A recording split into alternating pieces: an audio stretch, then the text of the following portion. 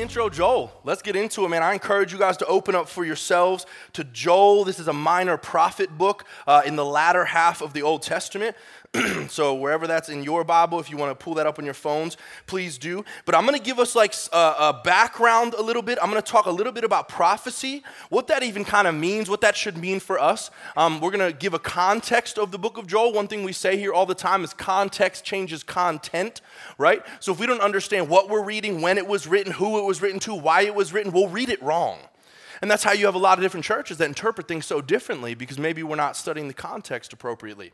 So I'm going to get into this a little bit. We'll pray, we'll read, and then I'm going to break it down for you. But as Ben mentioned back, I think 2 weeks ago when we were still studying 2 Peter, he had mentioned how Jesus fulfilled over 300 Old Testament prophecies, right? And and Alex Gilbert did this too, broke down the numbers of the likelihood of that being possible. To even do 8 of them, 8 of the Old Testament prophecies, all in one person, is some astronomically big number. And yet Jesus fulfilled over 300 of them. But what Ben said when he was teaching, hopefully you were listening, he's kind of hard to listen to sometimes, but it's fine. He is in here, right? Yeah, he's in here. They know exactly where you're at, too. They're always waiting for the Ben joke.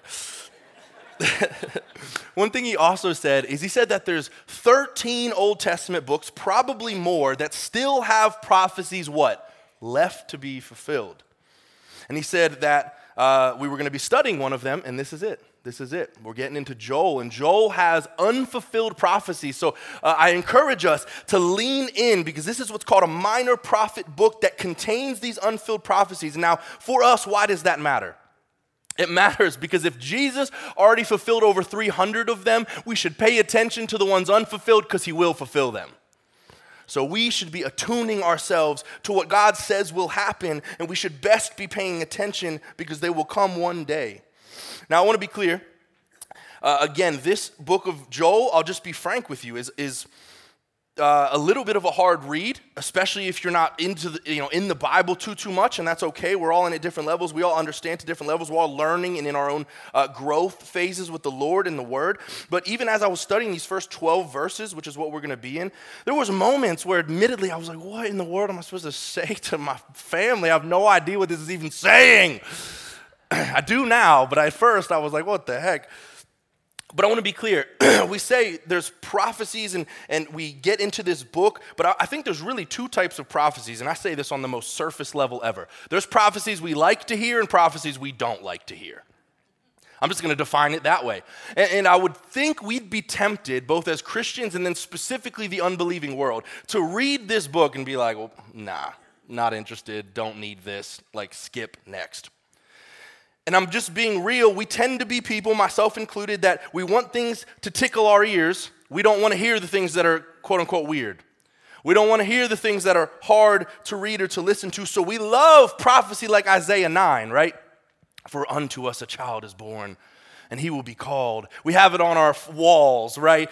Every single year we're going to teach it, and we're going to put it up on the screens in beautiful graphics. I'm just going to be honest to you. If I just look at any part of this, it has laid waste my vines and ruined my fig trees. It has stripped off their bark and thrown it away. I've never seen that on someone's wall.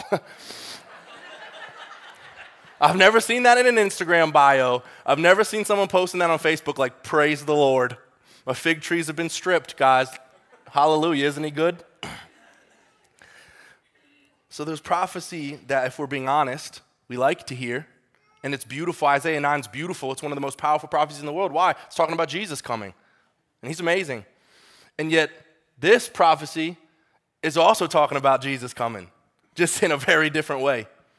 So we need to lean in no matter what, and I think we have to be people that even if it's not Christmas quotable and on signs around our houses, it's equally the Word of God, amen? So we're going to get into it. So I want to open us with this challenge. If the book of Joel, is truly the Word of God, then us being the type of people that just pick out what tickles our ears and avoiding what doesn't is to actually miss the fullness that God intends in His Word. And we want to be people that, as Matt Von Stein said months ago, do the work, right? If you remember that. Do the work to see what God is trying to say to us, to actually walk in the fullness of the Word of God because it is so worth walking in. I'm going to kick off with a Chuck Swindoll quote. We're going to pray and get into some context. Chuck Swindoll, if you know him, a popular pastor and theologian, said this: visions of the future, such as the kind we find in Joel, or even in the pages of the more well-known book of Revelation, can often seem remote from our day-to-day existence. However, their vivid pictures of destruction should serve to awaken us from our spiritual stupor. Do you ever struggle with feeling complacent? A strong dose of apocalyptic imagery, like we find in Joel, might just do the trick of opening your eyes to the necessity of faithfully following after God every moment of our lives. Let's pray. Father, I thank you that even in this first few minutes, the feeling of family is so present here. I'm thankful for this family. I'm thankful for every person in every seat, every story, every salvation, every testimony, every gifting that you've bestowed on the different people in this room, God. You're using it all to build your kingdom on earth as it is in heaven. And Father, I'm just thankful. So this morning we ask a simple prayer. Would you open our eyes to what you would have for us in your word? Would you unveil to us something new? Would we read things that aren't very popular in our culture, but because we aren't of the culture, we will actually leave refreshed and having learned something amazing? Father, I ask for anyone in the room who this might just feel weird to. That's okay.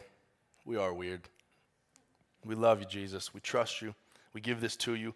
And to add to the weirdness, all God's people sang, amen. Come on now. Amen. Everybody now. Amen. If you're not singing, I'll point you out. Amen. That was beautiful. Average or best, but beautiful. All right. So before we get into verses 1 through 12, again, that's what we'll be in. I just want to give what I hopefully is a digestible overview of the 3 chapters we're going to study, okay? So God is bringing a prophetic word through Joel. So the prophet Joel, he's bringing this word and he addresses a few things, and I'll try to summarize it really quickly. He addresses an active army of locusts that had destroyed everything and how God's people were meant to respond. So that's the first part. We're going to get into that this morning. He goes on from there into the second half of chapter 1 into chapter 2, and he brings prophecy of the Lord's return and how evil nations will be brought low. Anybody excited for that to happen one day? Ending in a common theme that even when things seem bleak, God still wins. And at the end, and kind of encompassing all of it, is a call for us to turn back to God. That's a very simple summary of these 3 chapters that we're going to get into. But the question I think we can ask ourselves this morning, and the reason that we subtitled this series, The Valley of Decision, which is from chapter 3 directly, is that when the locusts come, which we're about to talk about, when the struggle comes, when the hardship comes, the question for us to open up today is, who are you going to trust? Who are you going to lean into? What will you decide while in the valley? And that's what a lot of this study is about, is when things are crazy, things don't make sense, things are all over the place and seem destroyed. Who are we going to follow? What decision will we make while we're in the valley? So let's read. It'll be up on the screens for you, but I encourage you to be reading out of your own Bible. Verse 1, the word of the Lord that came to Joel, son of Pethuel. Hear this, you elders. Listen to all who live in the land. Has anything like this ever happened in your days or in the days of your ancestors? So pause. This was interesting for me because as I was originally studying this, I was reading it as if it was a prophecy that this was going to happen. It was already happening or had already happened, which is interesting. It kind of changes how we read it. Has anything like this ever happened in your days or in the days of your ancestors? Tell it to your children, and let your children tell it to their children, and their children to the next generation. So even right there, this was a big deal. Like, this was such a big deal in the time of Judah. This was happening in Judah, the land of Judah, that God through Joel was saying, like, hey, this is so big, like, your kids need to tell your kids who need to tell your kids. Like, that's how big this is. Verse 4. What the locust swarm has left, the great locusts have eaten. What the great locusts have left, the young locusts have eaten. What the young locusts have left, the other locusts have eaten. Verse 5, wake up, you drunkards, and weep. Wail, all you drinkers of wine. Wail because of the new wine, for it has been snatched from your lips. A nation has invaded my land, a mighty army without number. It has the teeth of a lion and the fangs of a lioness. It has laid waste my vines and ruined my fig trees. It has stripped off their bark and thrown it away, leaving their branches white. Mourn like a virgin in sackcloth, grieving for the betrothed of her youth. Grain offerings and drink offerings are cut off from the house of the Lord. The priests are in mourning, those who minister before the Lord. The fields are ruined, the ground is dried up. The grain is destroyed, the new wine is dried up, the olive oil fails. Despair, you farmers, wail, you vine growers. Grieve for the wheat and the barley, because the harvest of the field is destroyed. The vine is dried up and the fig tree is withered, the pomegranate, the palm, and the apple tree. All the trees of the field are dried up. Surely the people's joy is withered away. All right, guys, well, that's going to be it. We'll see you next week. I hope you feel uplifted by today's sermon. Now, in all seriousness, it's cool how God works, because last week, 2 Peter 3, what was most of that chapter about? Destruction, like things burning up by fire, like the coming of the Lord and the importance of us paying attention, because Jesus didn't just come once, the boy's coming back. And we got to be ready, right? And there's all these parallels and metaphors that the Bible gives us that Ben talked about.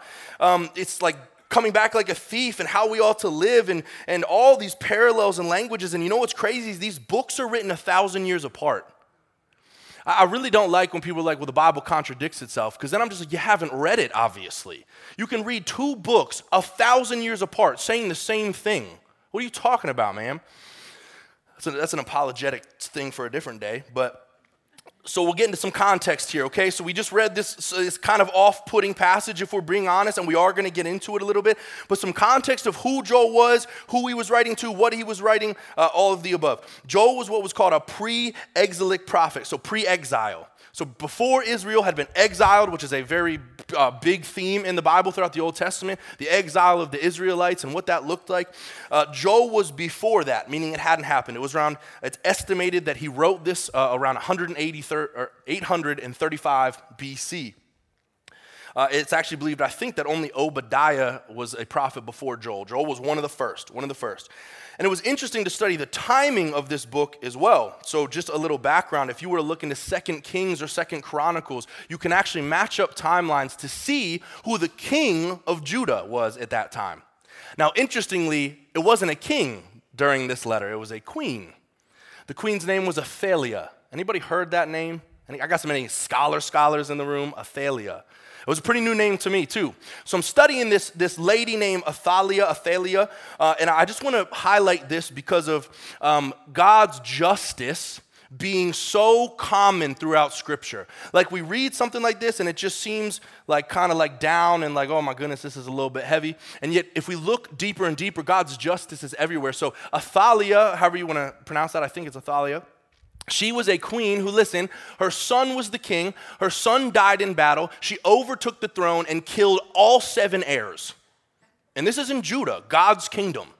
Killed all 7 heirs of the throne so that she could have the power. While she was in power, she just jacked everything up. I mean, she was destroying and desecrating temples. She was like attacking people that were allies. She was doing horrible things. Like, she was not good. So if you go back into 2 Kings and look her up, she's one of the ones that it says like she did not do the will of the Lord. You know how it like bases the kings that way, or the kings and queens? So and it's actually guessed that this book was written right near the end of her reign. Meaning a locust storm came and jacked everything up right on the tail end of someone who was doing the opposite of the will of God. God's justice showing up. Now, we see that there's this queen going on and there's destruction. And again, like we talked about earlier, this queen was brought low. Jeff, he's so visual. He equated it to Narnia, the White Witch. You know what I'm talking about? See, now everybody's like, okay, I can get on board with that. Like, Narnia was this beautiful place, right? If you've seen the movie, like just majestic and beautiful, and yet there was so much evil running it. Like, there was this evil presence running such a beautiful place, and Judah, part of the Israelite kingdom, part of like God's plan, had this evil queen, and yet God brought justice, same way that the White Witch was brought low. Now some of you are going to go watch Narnia when you get home today. And one last piece of context, so we kind of have painted the picture of what's going on in Judah at this time, like the timeline and what's happening and who was in charge and all that good stuff. But one last piece of context is the locusts. So this is not a common problem for, I would guess, the vast majority, if any of us. But it was a devastating problem over history. Like, get this, in 1915, a plague of locusts covered what is modern-day Israel and Syria. The first swarms came in March, and the clouds were so thick that they would block out the sun for up to 6 hours at a time, devouring everything. I mean, every crop, every plant, grass, everything, just decimating everything. The female locust, I'm just giving you Wikipedia information at this point. Female locusts, they would be able to lay 100 eggs at a time, and they were able to produce like 24-fold in a month or something like that. I mean, just insanity. They could have 65,000 to 75,000 eggs in a square yard. In a few weeks, they would hatch, and the young locust, which is, again, guys, so interesting. It even says in these verses, verse 4, what the locust swarm has left, the great locusts have eaten. What the great locusts have left, the young locusts have eaten. And what the young locusts have left, the other locusts have eaten. It's like an accurate depiction of how locusts function. So when locusts are hatched, they're like ants. They can't fly yet, and they just eat everything on the ground. And then they get big, and they can fly. They're called great locusts. And then they're covering the sun and flying and eating everything, and it's just a whole hot mess. So this was a big deal. This was a big deal. The worst ever, get this, the worst ever locust plague is called the Locust Plague of 1874. It covered 2 million square miles. 2 million square miles. It was so thick, the same thing, it would cover the sun for entire days. It caused millions of dollars of crop loss. And I can't help but wonder if Joel was telling them to pass this story on, how similar it must have been to these types of things. In fact, I have a picture for you. Check this out. This is from 2020 in Kenya. So this is 3 years ago. 3 years ago. So it is relevant in some parts of the world. But just a quick Google picture of a locust swarm just from 3 years ago in Kenya, where they had massive damage in Kenya. Entire crops, fields, communities were destroyed from this. So it gives you a little visual of what may have been going on in Judah at this time. So I want to preface my points in this entire study with this. And this is going to be a little bit of a jump, but I'm going to get you there. God allows these things because he loves us. We're going to get there. You're going to be amen and later. God allows these types of things because he loves us. He allows hardships to pull us back to him. He uses hard things to remind us of the only thing that matters, and that's our relationship with him. So my first point comes directly out of verse 12, the very last sentence in verse 12, which says this: surely the people's joy withered away. The implication here being obvious, that the joy of the people in Judah had been rooted in the things that were now taken away from them. So my point is this: don't overvalue what will vanish. Now it's interesting, because when I was originally studying kind of all the 3 chapters, and I was thinking of them as future prophecy again, this is actively happening. This locust storm had probably actually already happened or was still going on. And the entire first part, the entire 12 verses that we just read, is solely highlighting the devastation and loss of this locust invasion, and the severity of it, and the painful feelings that follow it, and even the Lord's instructions, like, it makes sense for you to wail, it makes sense for you to weep, it makes sense for you to put on sackcloth, which was something they did back in the day to mourn. It makes sense for you to do that because this is horrible. Like, this is bad. This is really, really bad. And the entire part of it is just this highlighting of that their food elements are gone. And this is many of their livelihoods. Like, people can't eat because of this. They can't make money because of this. So, like, think about your job. Think about your provision in your household. Just imagine it evaporates. Like, our pleasures have been gone. Like, there's no more wine, the grapes. I mean, I got some ladies in the room that are like, no, thank you, Lord. Don't be taking that from me. The fig trees, the fields, the ground, the grain, they're all ruined. They're dried up. How about our pleasures? I think it intentionally lists pomegranates, palms, and apple trees. Why? Those would have been delicacies at the time. And it says those are gone. They're gone. Everything they went to for fulfillment, everything they went to for success, everything they went to feel good about themselves, everything they had to feel comfortable, gone like that. And I believe that the Lord is pointing these things out to Judah and to us, trying to remind us that the worldly things we value get stripped away at one point or another. The worldly things that we go to and cherish and find pleasure in and find satisfaction in one way or another, today, tomorrow, or at the end of your life, they get stripped away. Friends, you can make all the money in the world, it ain't coming with you. And there's no guarantee that the person you will it to is not going to blow it all in 2 weeks.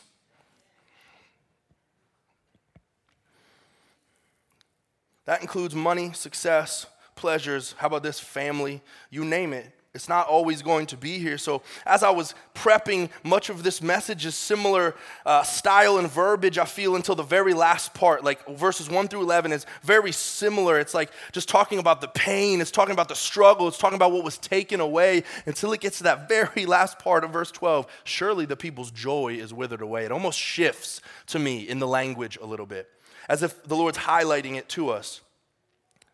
I think the Lord, through Joel, is acknowledging that much of us, if not all of us, and the people of Judah clearly, their joy was in what? Stuff. Their joy was in stuff. And as it withered away, so did what? Their joy. So let me ask us a question this morning. Does your joy tend to wither away when your stuff disappears? Like when you're feeling good in that relationship, but then it ends, are you just wrecked every single time? You're making good money, but you get fired. You feel safe with your bank account, but then that big bill comes in. Oh, man, listen, I can attest to the fact that I'm like, man, we got our savings up a little bit finally, you know what I'm saying? And then we get 17 car bills, and we only have 2 cars. It doesn't even make sense. And I just go, I put on my sackcloth, and I hide in my closet for 2 weeks. I don't have sackcloth. Maybe you're feeling great and healthy and you get that bad health diagnosis. Maybe your family life is amazing, but then one of your kids hits puberty. Anybody. Maybe you're feeling successful and valuable, but then you have some significant failures. It could be anything, right? It could be all the things, like look at what Judah had. I mean, it just details so many things that had to do with so many intricate parts of their life. Like name the intricate parts of your life, the things that really mean a lot to you, the things you value a lot, the things that are important to you. And yet I just ask you this question, if they were gone today, would you feel as good now as you would tomorrow? Or would something significantly change? And let me caveat that. That's not to say we don't mourn. Of course we do. But I will say this, we don't mourn like people with no hope. So whatever it may be, I'm just asking us this morning, does our joy wither away with our stuff, with our comforts, with our preferences, with our opinions? Gosh, you know how many people, if you don't agree with them or they don't agree with you, you just can't be happy? It's crazy to me.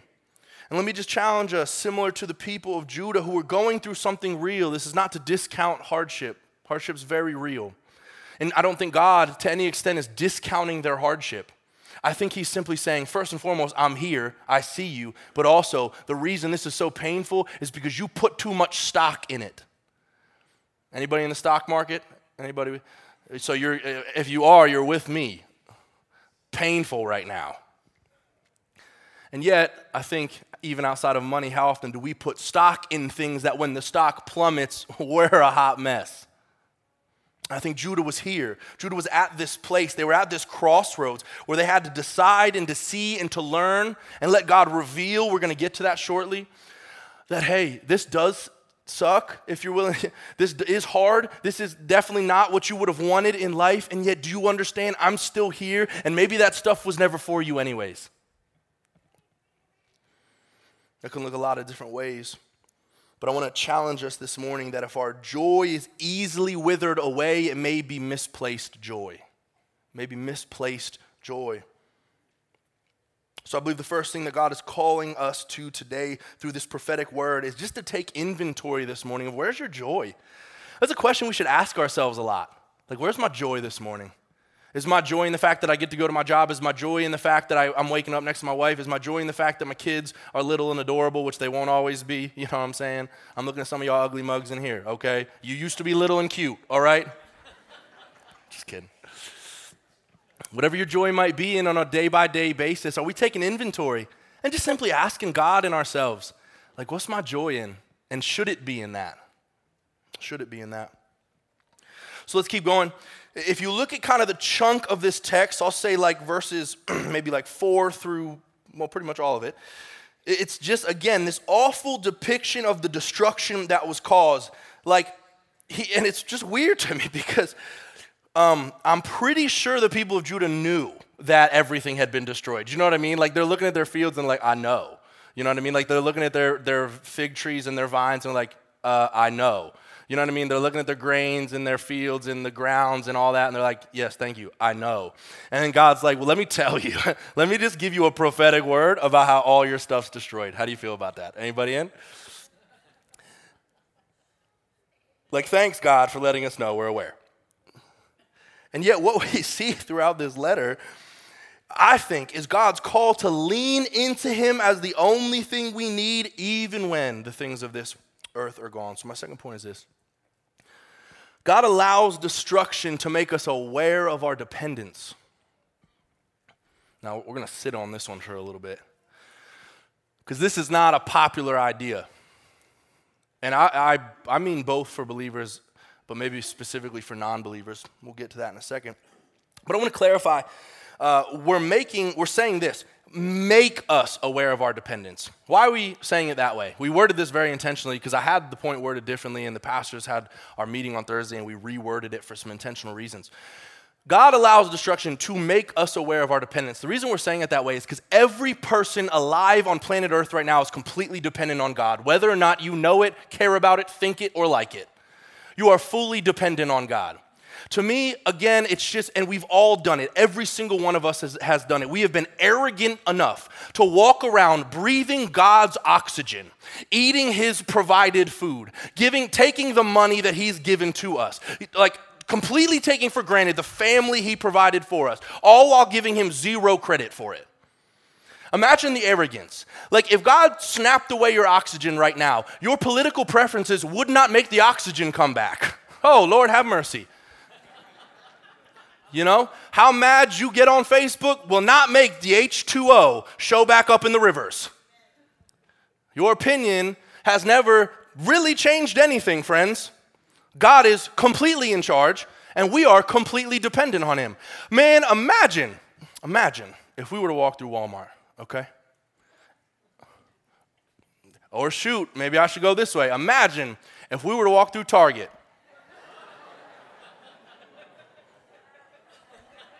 This was not on the notes. Maybe I should have thought about this more. No, but in all seriousness. And rather than just get angry all the time, just walk person by person and be like, you're fully dependent on God. You don't even know it. Yeah, you're messed up. You got some issues, but you are fully dependent on the Lord, and he's still got you alive.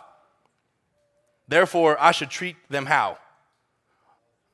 The way that God is currently and actively treating them, which is in love.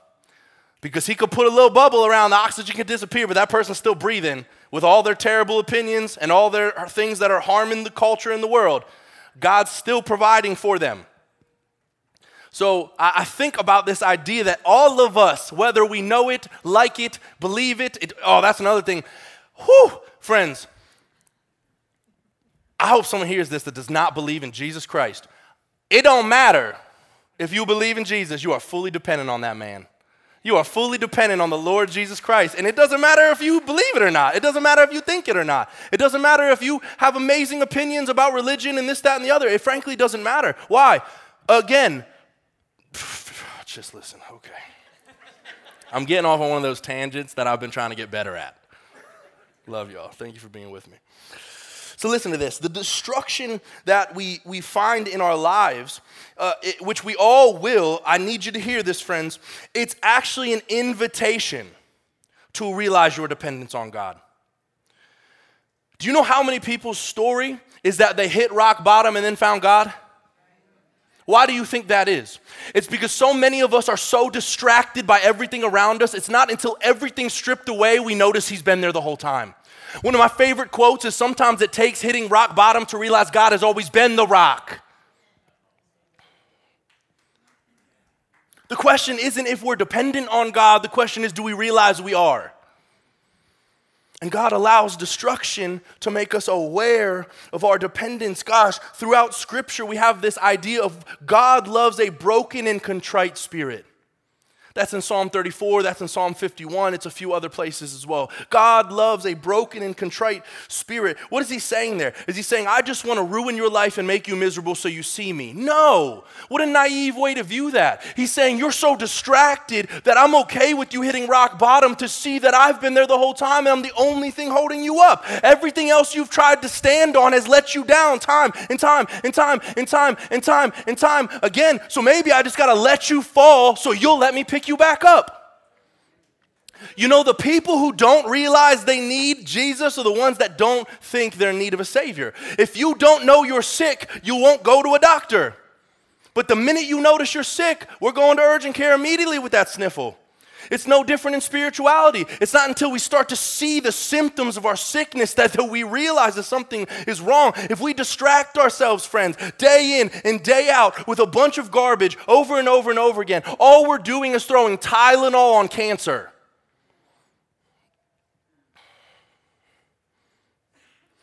Now, I want to acknowledge that this is a point of contention for many, even believers. And the contention is a pretty simple idea, and it's this. Well, why would I follow a God who allows crap to happen to me?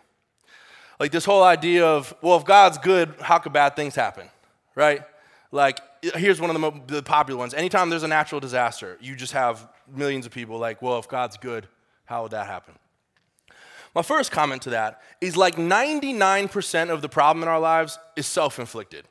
There's definitely things that aren't. 100%. There are things in this world because of sin nature and because of the fall and just because of the way the world's progressed that we have no control over and are hard and are real. And yet, goodness, when we look at relationships and we look at monetary situations and we look at children and we look at this, that, and the other, usually it's self-inflicted, right? So we could already throw most of the arguments out about this idea of, well, why does bad stuff happen if God's good? Because that's not love. Well, I want to challenge us. On the contrary, God allowing things to happen, God allowing destruction in our lives actually is love.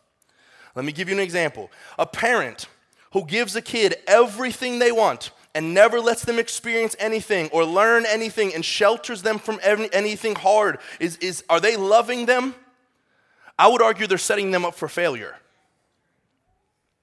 Of course, love your kids and protect your kids. That's not what I'm saying. Please do that. But that full extent, I would argue, isn't really love. So what do good parents do? And of course, we all parent differently, so I'm not making comparisons here. But generically speaking, good parents will teach and let their kids grow and experience and make mistakes and fall at the playground and skin their knee and go outside even though there's a million hazards. I mean, listen, if we were to operate by this idea, well, if God's love, how could he let anything bad happen? That's the same mentality of saying as a parent, I'm never letting my kid go outside because there's so many bad things out there. That's not a good parent. No, listen, man. My little daughter, we were at the York Revolution game yesterday. Shout out my friends and family that came to that. It was super fun. My little daughter, she's 2.5, Bwynwy, B-R-Y-N, that's what she says. She's climbing on the railings, and I was tempted to be like, get off that railing, girl. And then in my head, I was like, if you fall, you'll know. That'd be the best way to teach you. By the grace of God, she didn't fall. But I let her play on the railing. I let her climb on it like it's a monkey bar, which it's not. She ended up getting yelled at by the staff. And then she was like, the boss yelled at me. And I was like, that's your fault, girl. It's your fault. And it's my fault because I should have told her to get off. But do you kind of see like where I'm jokingly getting at with this? God allows things so that we can see how much we need him, to see that he's been there the entire time. And how about, let me further this conversation about what a good parent does. Every time a child falls, what's a good parent do? Pick them up. Your Father in heaven does the same thing for you. Your Father in heaven does the same thing for you. He wants to let you live. He wants to let you experience things. He wants you to learn and see your dependence on him, and he wants you to be with him in every moment, and yet he knows that we're fickle human beings who won't be. But what he will be every single time for us is the one who picks us up when we fall. Judah had fallen here, and God was there to pick them up, as we'll see as we study the rest of this book. But I think there's a twofold problem with... Actually, I already got to that, so there you go, ad-libbing, love it. So we see Judah at the beginning of this book, in this chapter, becoming more aware of their dependence on God, because the other things they depended on were suddenly gone. Let me encourage you, friends, when something feels like it evaporates, when something feels like it was there and it's not, gosh, a lot of times that's people. A lot of times that's people. They were there one minute and they're not the next. Maybe we should actually shift our mentals and our spirits to realize, okay, this might be a void I'm supposed to fill with something else. And his name's Jesus. Oh man, I said this last Wednesday, 2 Wednesdays ago, and I wrote it down. I actually had someone else wrote it down for me so I wouldn't forget. The reason that we repeat things is because we don't replace them. The reason we keep going back to stuff is because we never replace it. So we see things like this, and we have destruction in our lives, and we go back, and we go back, and we go back, and we go back, and it's because we're not replacing it with something better. We're not replacing it with something right.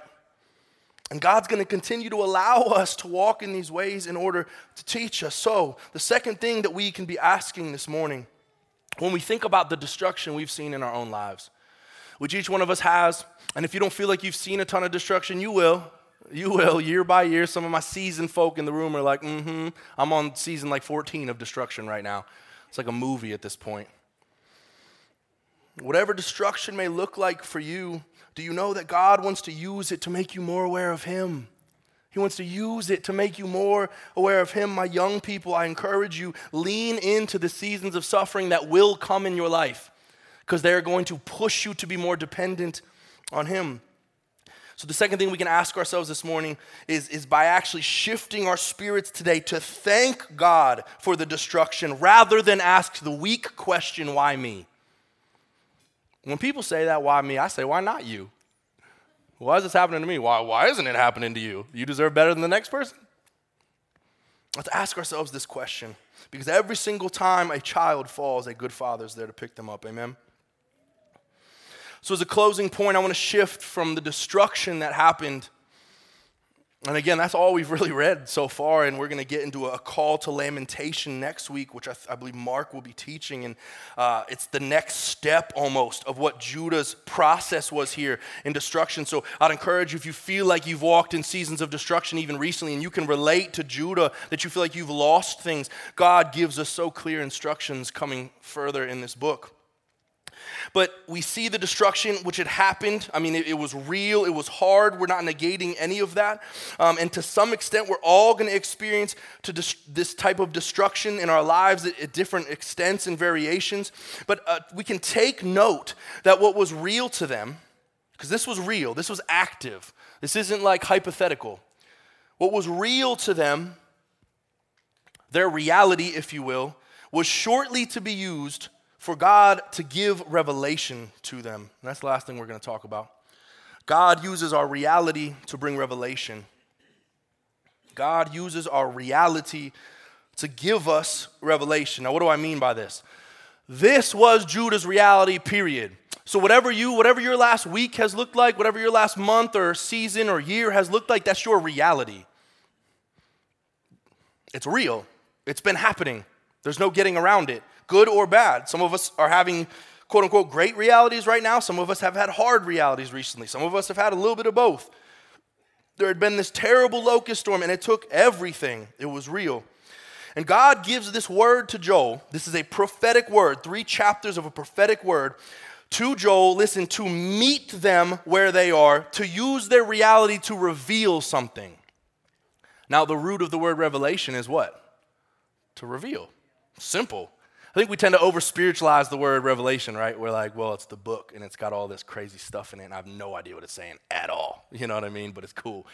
And then we got the people in whatever different places that are just like, the Lord gave me revelation for the body, and blah, blah, blah, things like that. And I'm like, I get it. I understand. thank you, bring it appropriately. But like all of us have experienced revelation in the last week. The question isn't if we've experienced it, it's if we've noticed it. God is constantly revealing things. It's throughout Scripture. He's always telling us something new. We say this all the time here. It's just about if we're listening, right? It's not about if he's speaking. It's about if we're listening. Holy Spirit, if we know the Lord, is in us, meaning he's always doing something. He's actively with us. So revelation is this big word that just means God's revealing something to you. God's telling you something new. And it's cool because I think what we'll do is God could reveal something to you that's minimal, right? He could show you, well, you need to be more patient with this person. But we disregard that for revelation of like, well, Joel's a book of Revelation. You know what I mean? No. If God revealed something to you that's quote unquote tiny this morning, that is a revelation from the God of the universe. How dare we diminish it? We got to pay attention to stuff like that. So I'll give you an example. Some of you might notice I look trim and fresh this morning, okay? Anybody? Amen? I only heard women say amen, so just kidding. No, but in all seriousness, about 2 weeks ago, I just was feeling like lethargic and lazy and apathetic, and I'm typically a go-getter, and I'm typically energetic, and I was not finding that energy. I'm like wanting to go to bed really early every night and stuff like that, and I wasn't even like in deep prayer or anything like that. I was just with God, and I was like, well, like why? What's going on? Like I'm not into it. I'm not into anything right now. And God was like, dude, because you've been treating yourself like crap. He's like, you've been eating poorly. You haven't been exercising like you used to. You're like, you're not sleeping well because you're, staring at your phone too much and like whatever, just a litany of things. And I haven't necessarily changed them all yet, but in the last 2 weeks, I've tried to get back to eating horrible green salads, And Ben, I've only gone once, but he's roping me into these F3 morning workouts and and it's waking me up at 5:30 in the morning to go sweat. It's horrible. But in all seriousness, I was like, all right, God, well, what have you revealed to me? We have to internalize everything, people. Like your relationship with God is between you and him. Your relationship with God is not through me to him. It is you and him. So you need to be thinking, like, what has God revealed to me lately? And it was a pretty simple thing. I was prepping this message, and I was like, well, God, I'm not sure that I can say something specific you revealed to me. And he was like, yes, I have. I've told you you've been treating yourself poorly. And I was like, that's a revelation from the Lord. Do we see the distinction of what we've kind of maybe overemphasized as revelation while we've diminished that God reveals day in and day out? So let me ask you that question. What's revealed to you recently?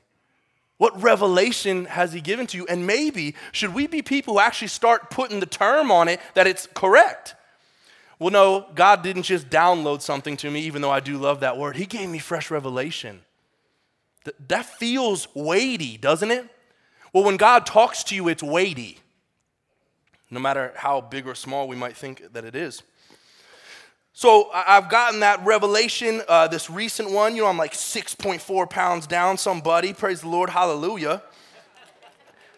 And God here gives this word to Joel amidst their reality. Their reality was hard, to show them something new. And over the next couple weeks, we're going to be diving into what God was revealing to them and also what it could mean for us. But among a few things he's revealing, the first thing, it's a revelation. He revealed to them what? That their joy was in stuff. That's a revelation to Judah from the Lord. So maybe that's even your revelation this morning. God's revealing to you that your joy is in stuff. And if it was burned away, you would be flattened.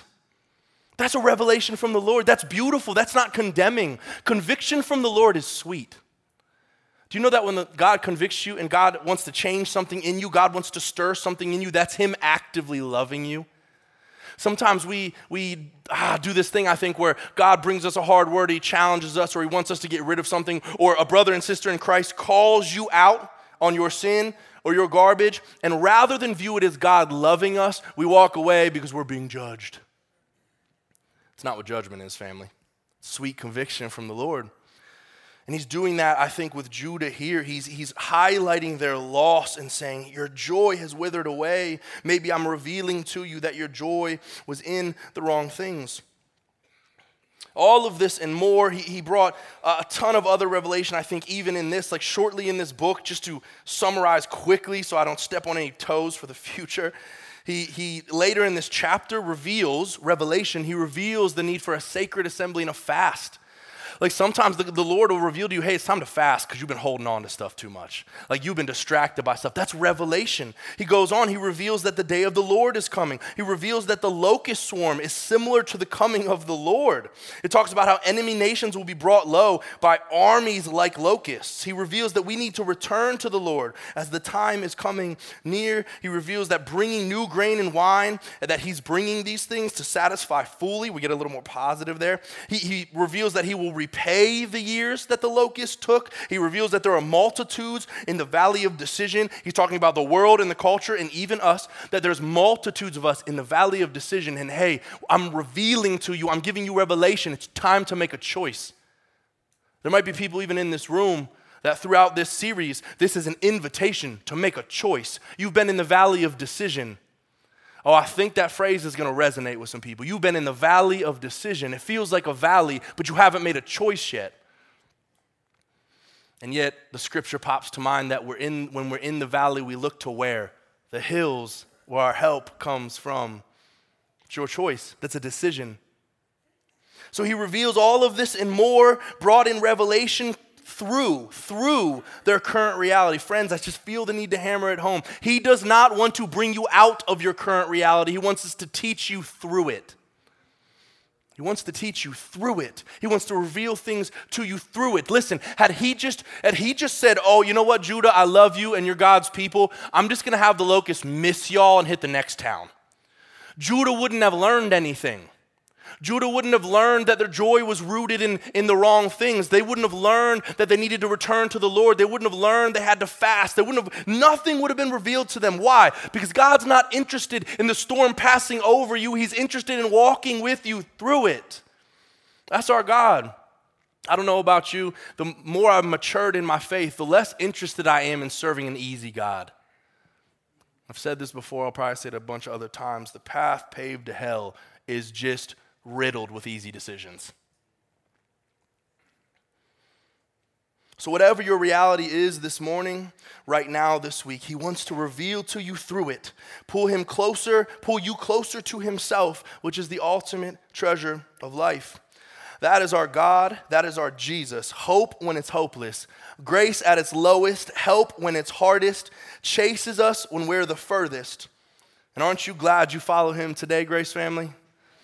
Aren't you glad you follow him today, Grace family? That we can read something like this and pull nothing but invitation and hope out of it. That's our God. That's who we serve. Family, this study of this book, we're only getting started. It's going to be 7 weeks, so we got 6 more weeks to exegete this and dive into this. Hopefully this was rich for you this morning. But as we continue to go, I just want you to leave with this. The book of Joel is an invitation.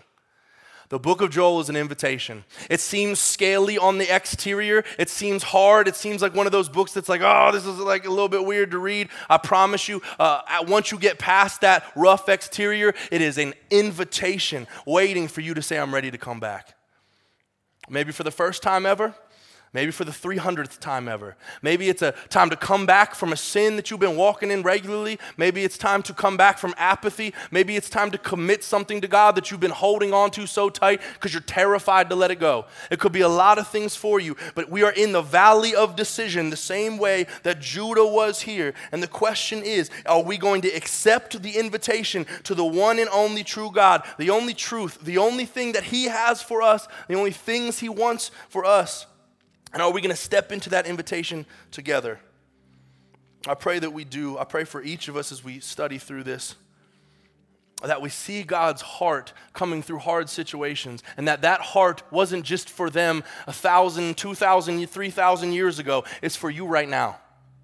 That even when the locusts come, whatever that looks like for you, he is as present, if not more, in the storm because God loves a broken and contrite spirit. And the beautiful thing is that while we're all broken, we serve the only one who's not. Amen?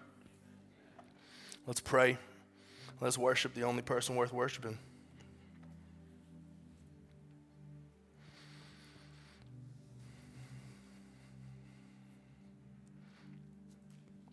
Father, I thank you that we're all going to have locust storms in life, and yet you are not distant from them. In fact, you are our high priest that we can relate to in everything. You walked through the worst things so that you could relate to us, God. So whatever we've got going on, Father, you know it. You are present. You are with us. You are for us.